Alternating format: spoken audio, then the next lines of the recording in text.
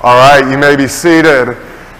I just want to start out by saying I am Brent Fugate. Anybody that's visiting that might be confused, I'm not Chuck Davis. Chuck was supposed to be here this morning to do the opening, and he was not able to be here for reasons that I'll let Chuck go into, but he's fine. Chuck's fine. So I am Brent, and I wanted to start off by saying a big thank you to our praise band this morning. Some of you that are here routinely might have noticed that we had a few missing pieces in our praise band this morning. It was just people being on vacation and that sort of thing. So a big thank you to Holly for stepping up and organizing those folks this morning so that we could have our praise and worship music. In March of 2020, just as the pandemic started, my wife, Ann, and I traveled to Barcelona, Spain for a vacation. Some of you might have remembered this. Some of you advised us not to go because there was this worldwide concern.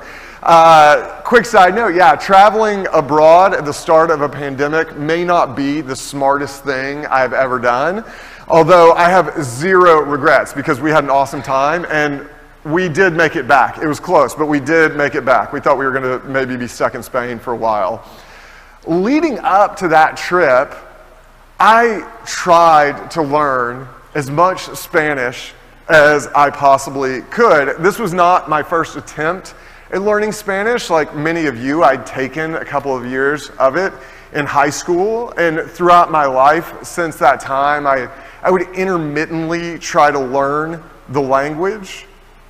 And these attempts, to say they were not successful would be an exaggeration. My Spanish remained no muy bueno. I can't even say it correctly. Knowing I was actually going to be in Spain, though, it motivated me to redouble my learning efforts. I practiced daily using a language learning app called Duolingo for the 6 months leading up to my trip, and I was feeling pretty good about the Spanish I had learned. I knew I wasn't fluent, but I thought, I really feel like when we get there, I will be able to communicate at a basic level. As soon as I landed in Spain, those hopes were quickly dashed. Language was a barrier that my efforts couldn't overcome. Even when people speak the same language, we have difficulty understanding one another.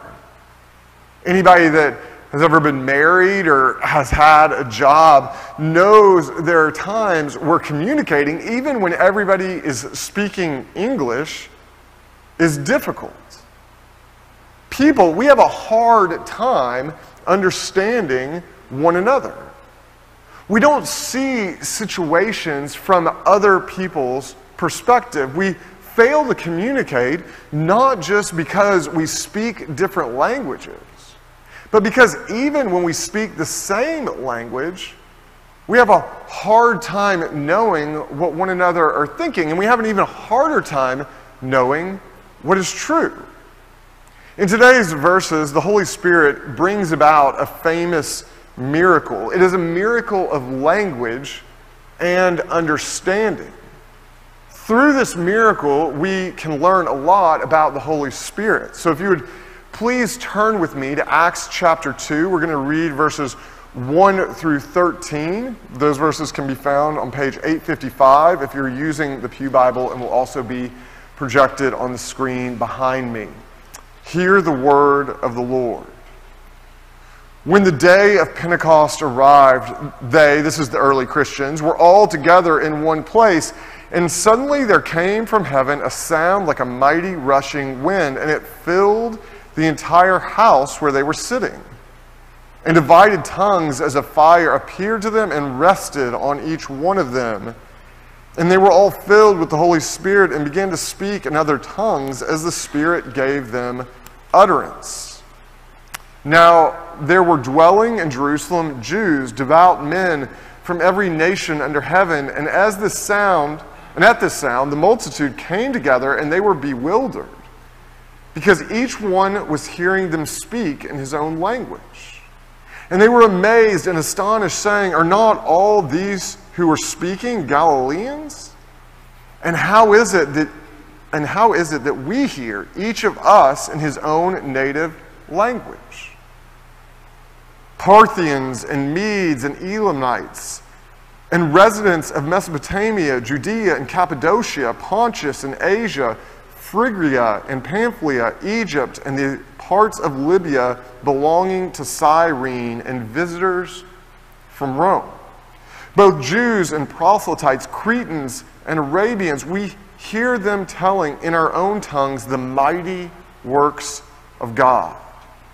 And all were amazed and perplexed, saying to one another, "What does this mean?" But others, mocking, said, "They are filled with new wine." Amen. The grass withers and the flowers fade, but the word of the Lord remains forever.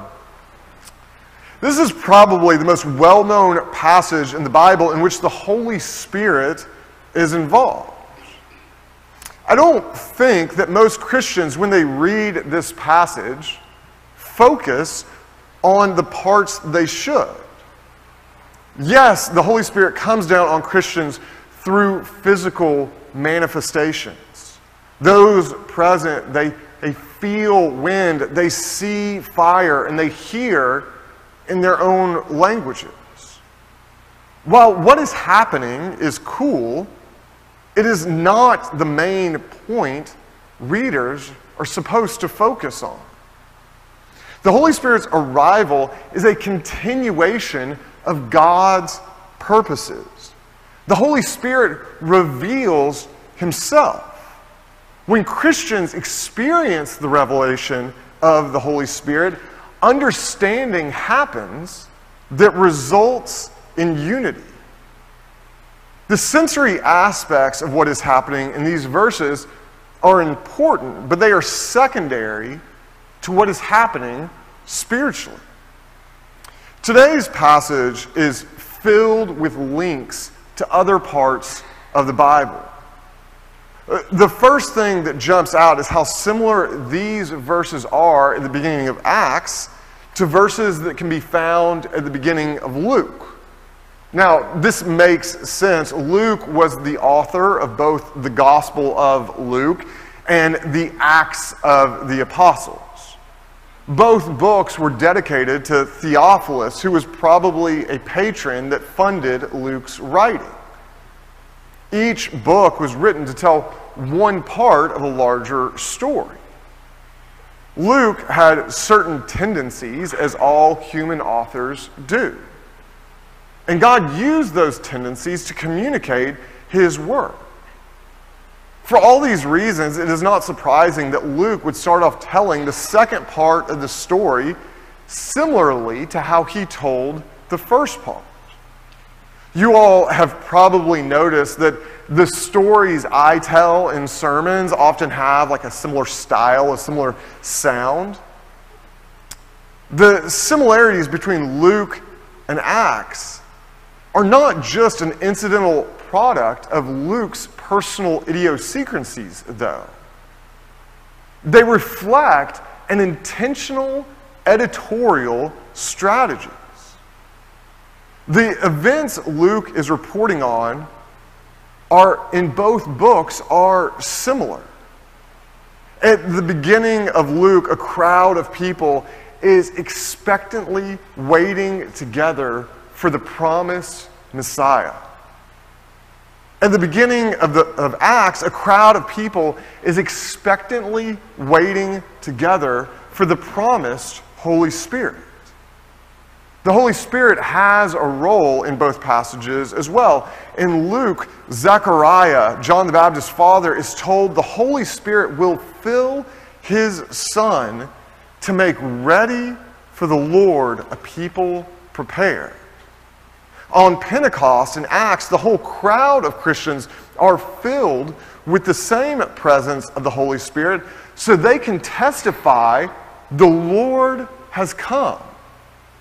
What is happening in Acts is similar to what has happened before in Luke and other places in Scripture, but also radically different from anything that has ever happened before. The believers gathered in Acts knew something big was going to happen.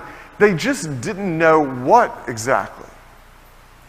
In a sermon a few weeks back, we talked about how Jesus promised the Holy Spirit as a helper.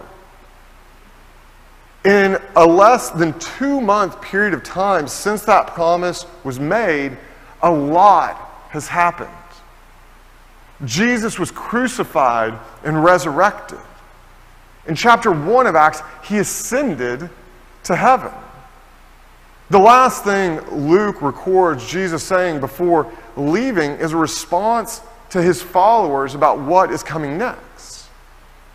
They wanted to know if Jesus was going to restore the kingdom of Israel. Jesus said, "It is not for you to know the times or seasons that the Father has fixed by his own authority, but you will receive power when the Holy Spirit has come upon you. And you will be my witnesses in Jerusalem and in all Judea and Samaria and to the end of the earth." These early followers had been waiting for the Holy Spirit as Jesus commanded them for the past 10 days, but they didn't really know what they were waiting for. When the Holy Spirit does come down, there is no mistaking what is happening. Suddenly there came from heaven a sound like a mighty rushing wind. In John 3:8, Jesus had said, "The wind blows where it wishes, and you hear its sound, but you do not know where it comes from or where it goes. So it is with everyone born of the Spirit." In Job chapter 40, verse 6, God answers Job's complaints against him out of a whirlwind. The wind that indicates the Holy Spirit's presence then divided into tongues of fire and rested on each of those who had been waiting. God's presence has been associated with fire before as well.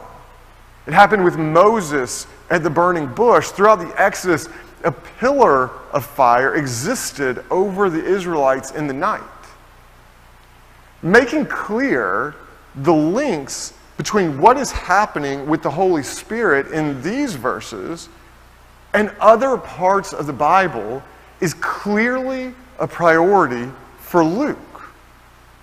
It is a priority for Luke because it is a priority for God. The Holy Spirit is not a creation of Luke, any of the apostles, or even Jesus. The existence of the Holy Spirit is not a historical development. We have been talking about the Holy Spirit for the past several weeks. We have seen how the Spirit had a role in creation. It is just as correct to say the Holy Spirit is God as it is to say that Jesus is God. It is important there be no confusion about the Holy Spirit. The Holy Spirit is fully a member of the Trinity. That is why Luke is making such an effort to make clear that the Holy Spirit has always been present throughout the pages of Scripture. The Holy Spirit is not new. We all like to be able to say we have discovered something new. If you discover something new, whatever you discover belongs to you to some extent. When explorers from Europe traveled around the world and happened upon a land they were not previously aware of, they called the land new and claimed ownership of it for their nation. Such a discovery resulted in tremendous wealth. The same thing happens on a much smaller scale when a person discovers a new band, workout routine, diet, or restaurant. They feel a sense that whatever this thing they have discovered is, that it belongs to them. And ownership entitles that person to some level of control. It's actually not unusual for someone to get really angry that a band they feel like they have discovered is making music, new music that they don't like. Like, it feels like a personal insult. Both an explorer claiming to have discovered a continent And a person today claiming to discover a band is completely preposterous. The people that were already living in newly discovered lands were often caught off guard by the claim these discoveries entitled the one who made them to ownership. The person who claims to have discovered a band, a movie, or a restaurant has only been made aware of something that has already been in development for years, sometimes even decades. As ridiculous as it is for a person to claim they have discovered a country song that is getting played on the radio or a continent that is already inhabited, it is infinitely more ridiculous for anyone to believe they have discovered the Holy Spirit. Yet that is how we act sometimes.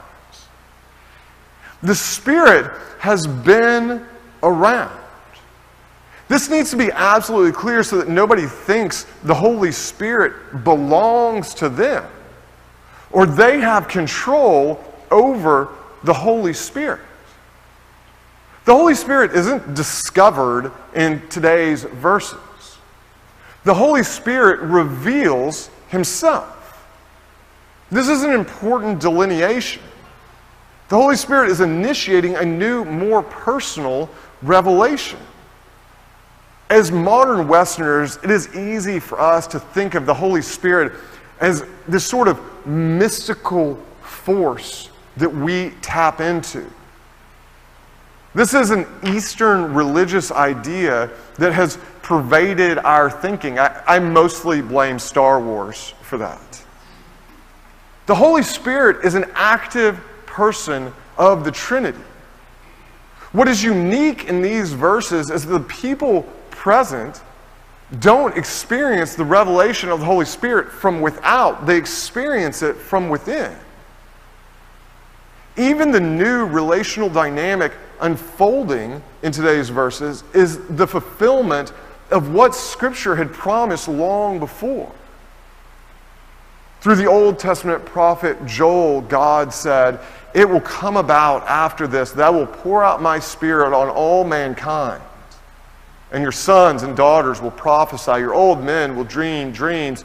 Your young men will see visions. Even on the male and female servants, I will pour out my Spirit in those days." God inhabiting man through the Spirit has always been the plan. In these verses, the plan has come into a new stage of actualization through the Spirit's revelation of Himself. What occurred when the Holy Spirit revealed Himself in those who had been waiting on His presence is both dramatic and important. They were all filled with the Holy Spirit and began to speak in other tongues as the Holy Spirit gave them utterance. The situation is described further in the verses that follow. In Jerusalem at the time, you had people from all over the world. There were Parthians, Medes, Elamites, Mesopotamians, Judeans, Cappadocians, Asians, Phrygians, Pamphylians, Egyptians, Libyans, Romans, Cretans, and Arabians. There were also residents of Pontus. I didn't list them with everyone else because I'm not sure what you call someone from Pontus. I came up with pontoon. They're pontoons. So Luke makes sure to highlight all the nationalities present. Each hears in their own native language. A miracle is happening that the Spirit's presence has brought about. What's happening isn't the same sort of speaking in tongues as is addressed elsewhere later in the New Testament. These are not mysterious languages being spoken by these Christians. We're going to address those charismatic gifts of the Spirit that get focused on a lot in some circles of Christianity next week. The communication happening here isn't just between one person and God. It involves everyone. The point is that these people with dozens of native languages, they hear the truth of Jesus Christ in their own tongue. The people who hear what is happening are stunned. The Bible describes them as amazed, astonished, and perplexed.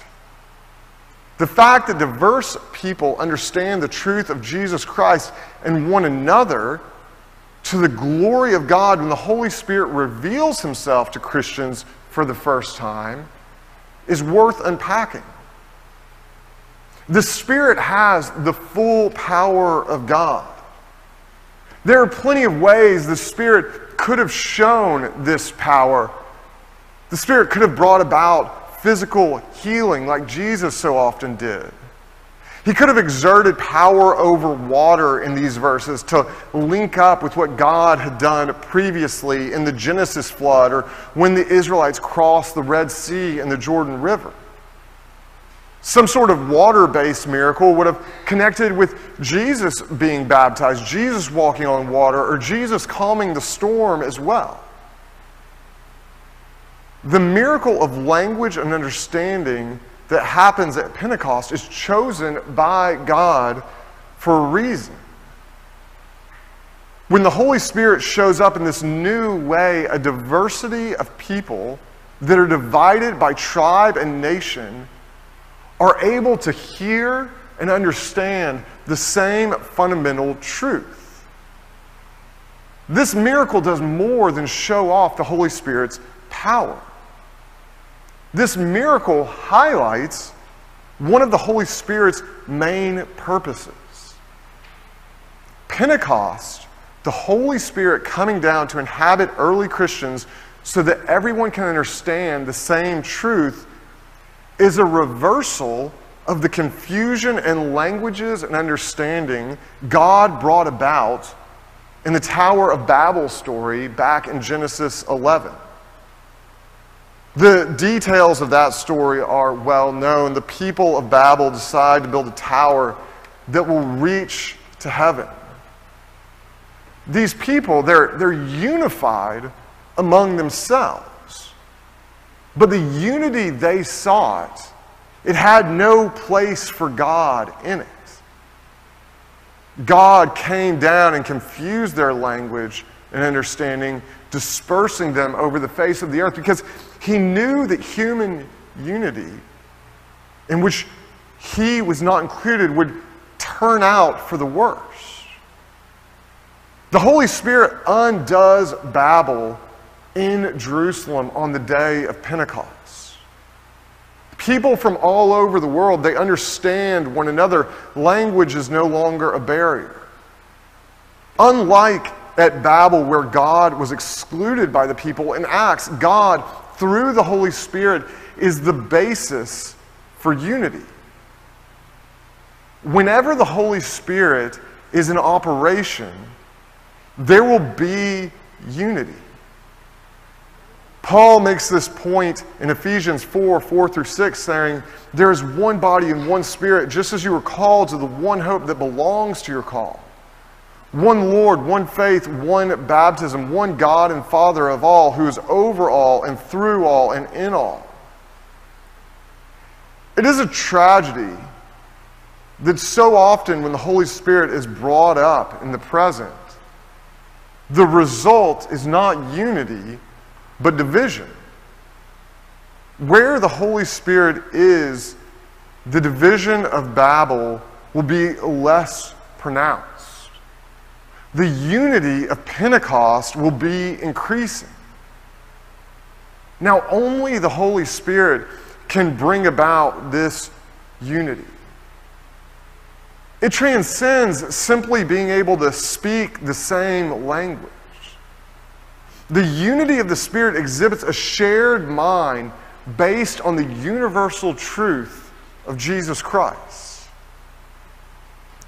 Don't get me wrong, I would love it if the Holy Spirit's presence meant I could speak any language I needed in any given circumstance. It would be incredibly cool to be able to travel anywhere without having to worry about being able to communicate. I've never had the Holy Spirit manifest himself in my life that way. Maybe that will happen. But probably not, because that's not the Holy Spirit's primary focus. The problem with people communicating is not primarily one of speaking different languages. Every person has the same problem. We all see and experience the world from our own limited perspective. Left to our own devices, we miss out on God's universal truth that is the basis of unity. The presence of the Holy Spirit leads to unity because the more people experience the Holy Spirit, the more we operate from God's perspective. Throughout the Bible, hints were given of how God was going to enter humanity through the Holy Spirit. In today's verses, the Holy Spirit revealed himself in Christians for the first time. The result was a unity that transcended the limits of person and culture. This unity is only possible by God's provision through the Holy Spirit. The world is being brought into alignment with God's truth and purposes. Pentecost was a major shift in the execution of God's plan that continues to the present day. The Holy Spirit's ambition through us, through Christians, remains the same. To bring about unity through connecting us to the universal truth of Jesus Christ, our Lord and Savior. Let's pray. Dear Lord, there are so many ways in which the way we think, the way we talk, the way we act and believe are a product of our own views on the world, Lord. They're a product of the culture that we exist in. And so often these perspectives lead us astray, Lord. I pray that your Spirit would be so present in our lives, Lord, that all the ways that we impede your Spirit would be thrown down, and that the Spirit would work through us, that we might know the truth of Jesus Christ completely and share it with the world so that we can experience our own Pentecost here in the present day, Lord. We ask all these things in Jesus' name. Amen.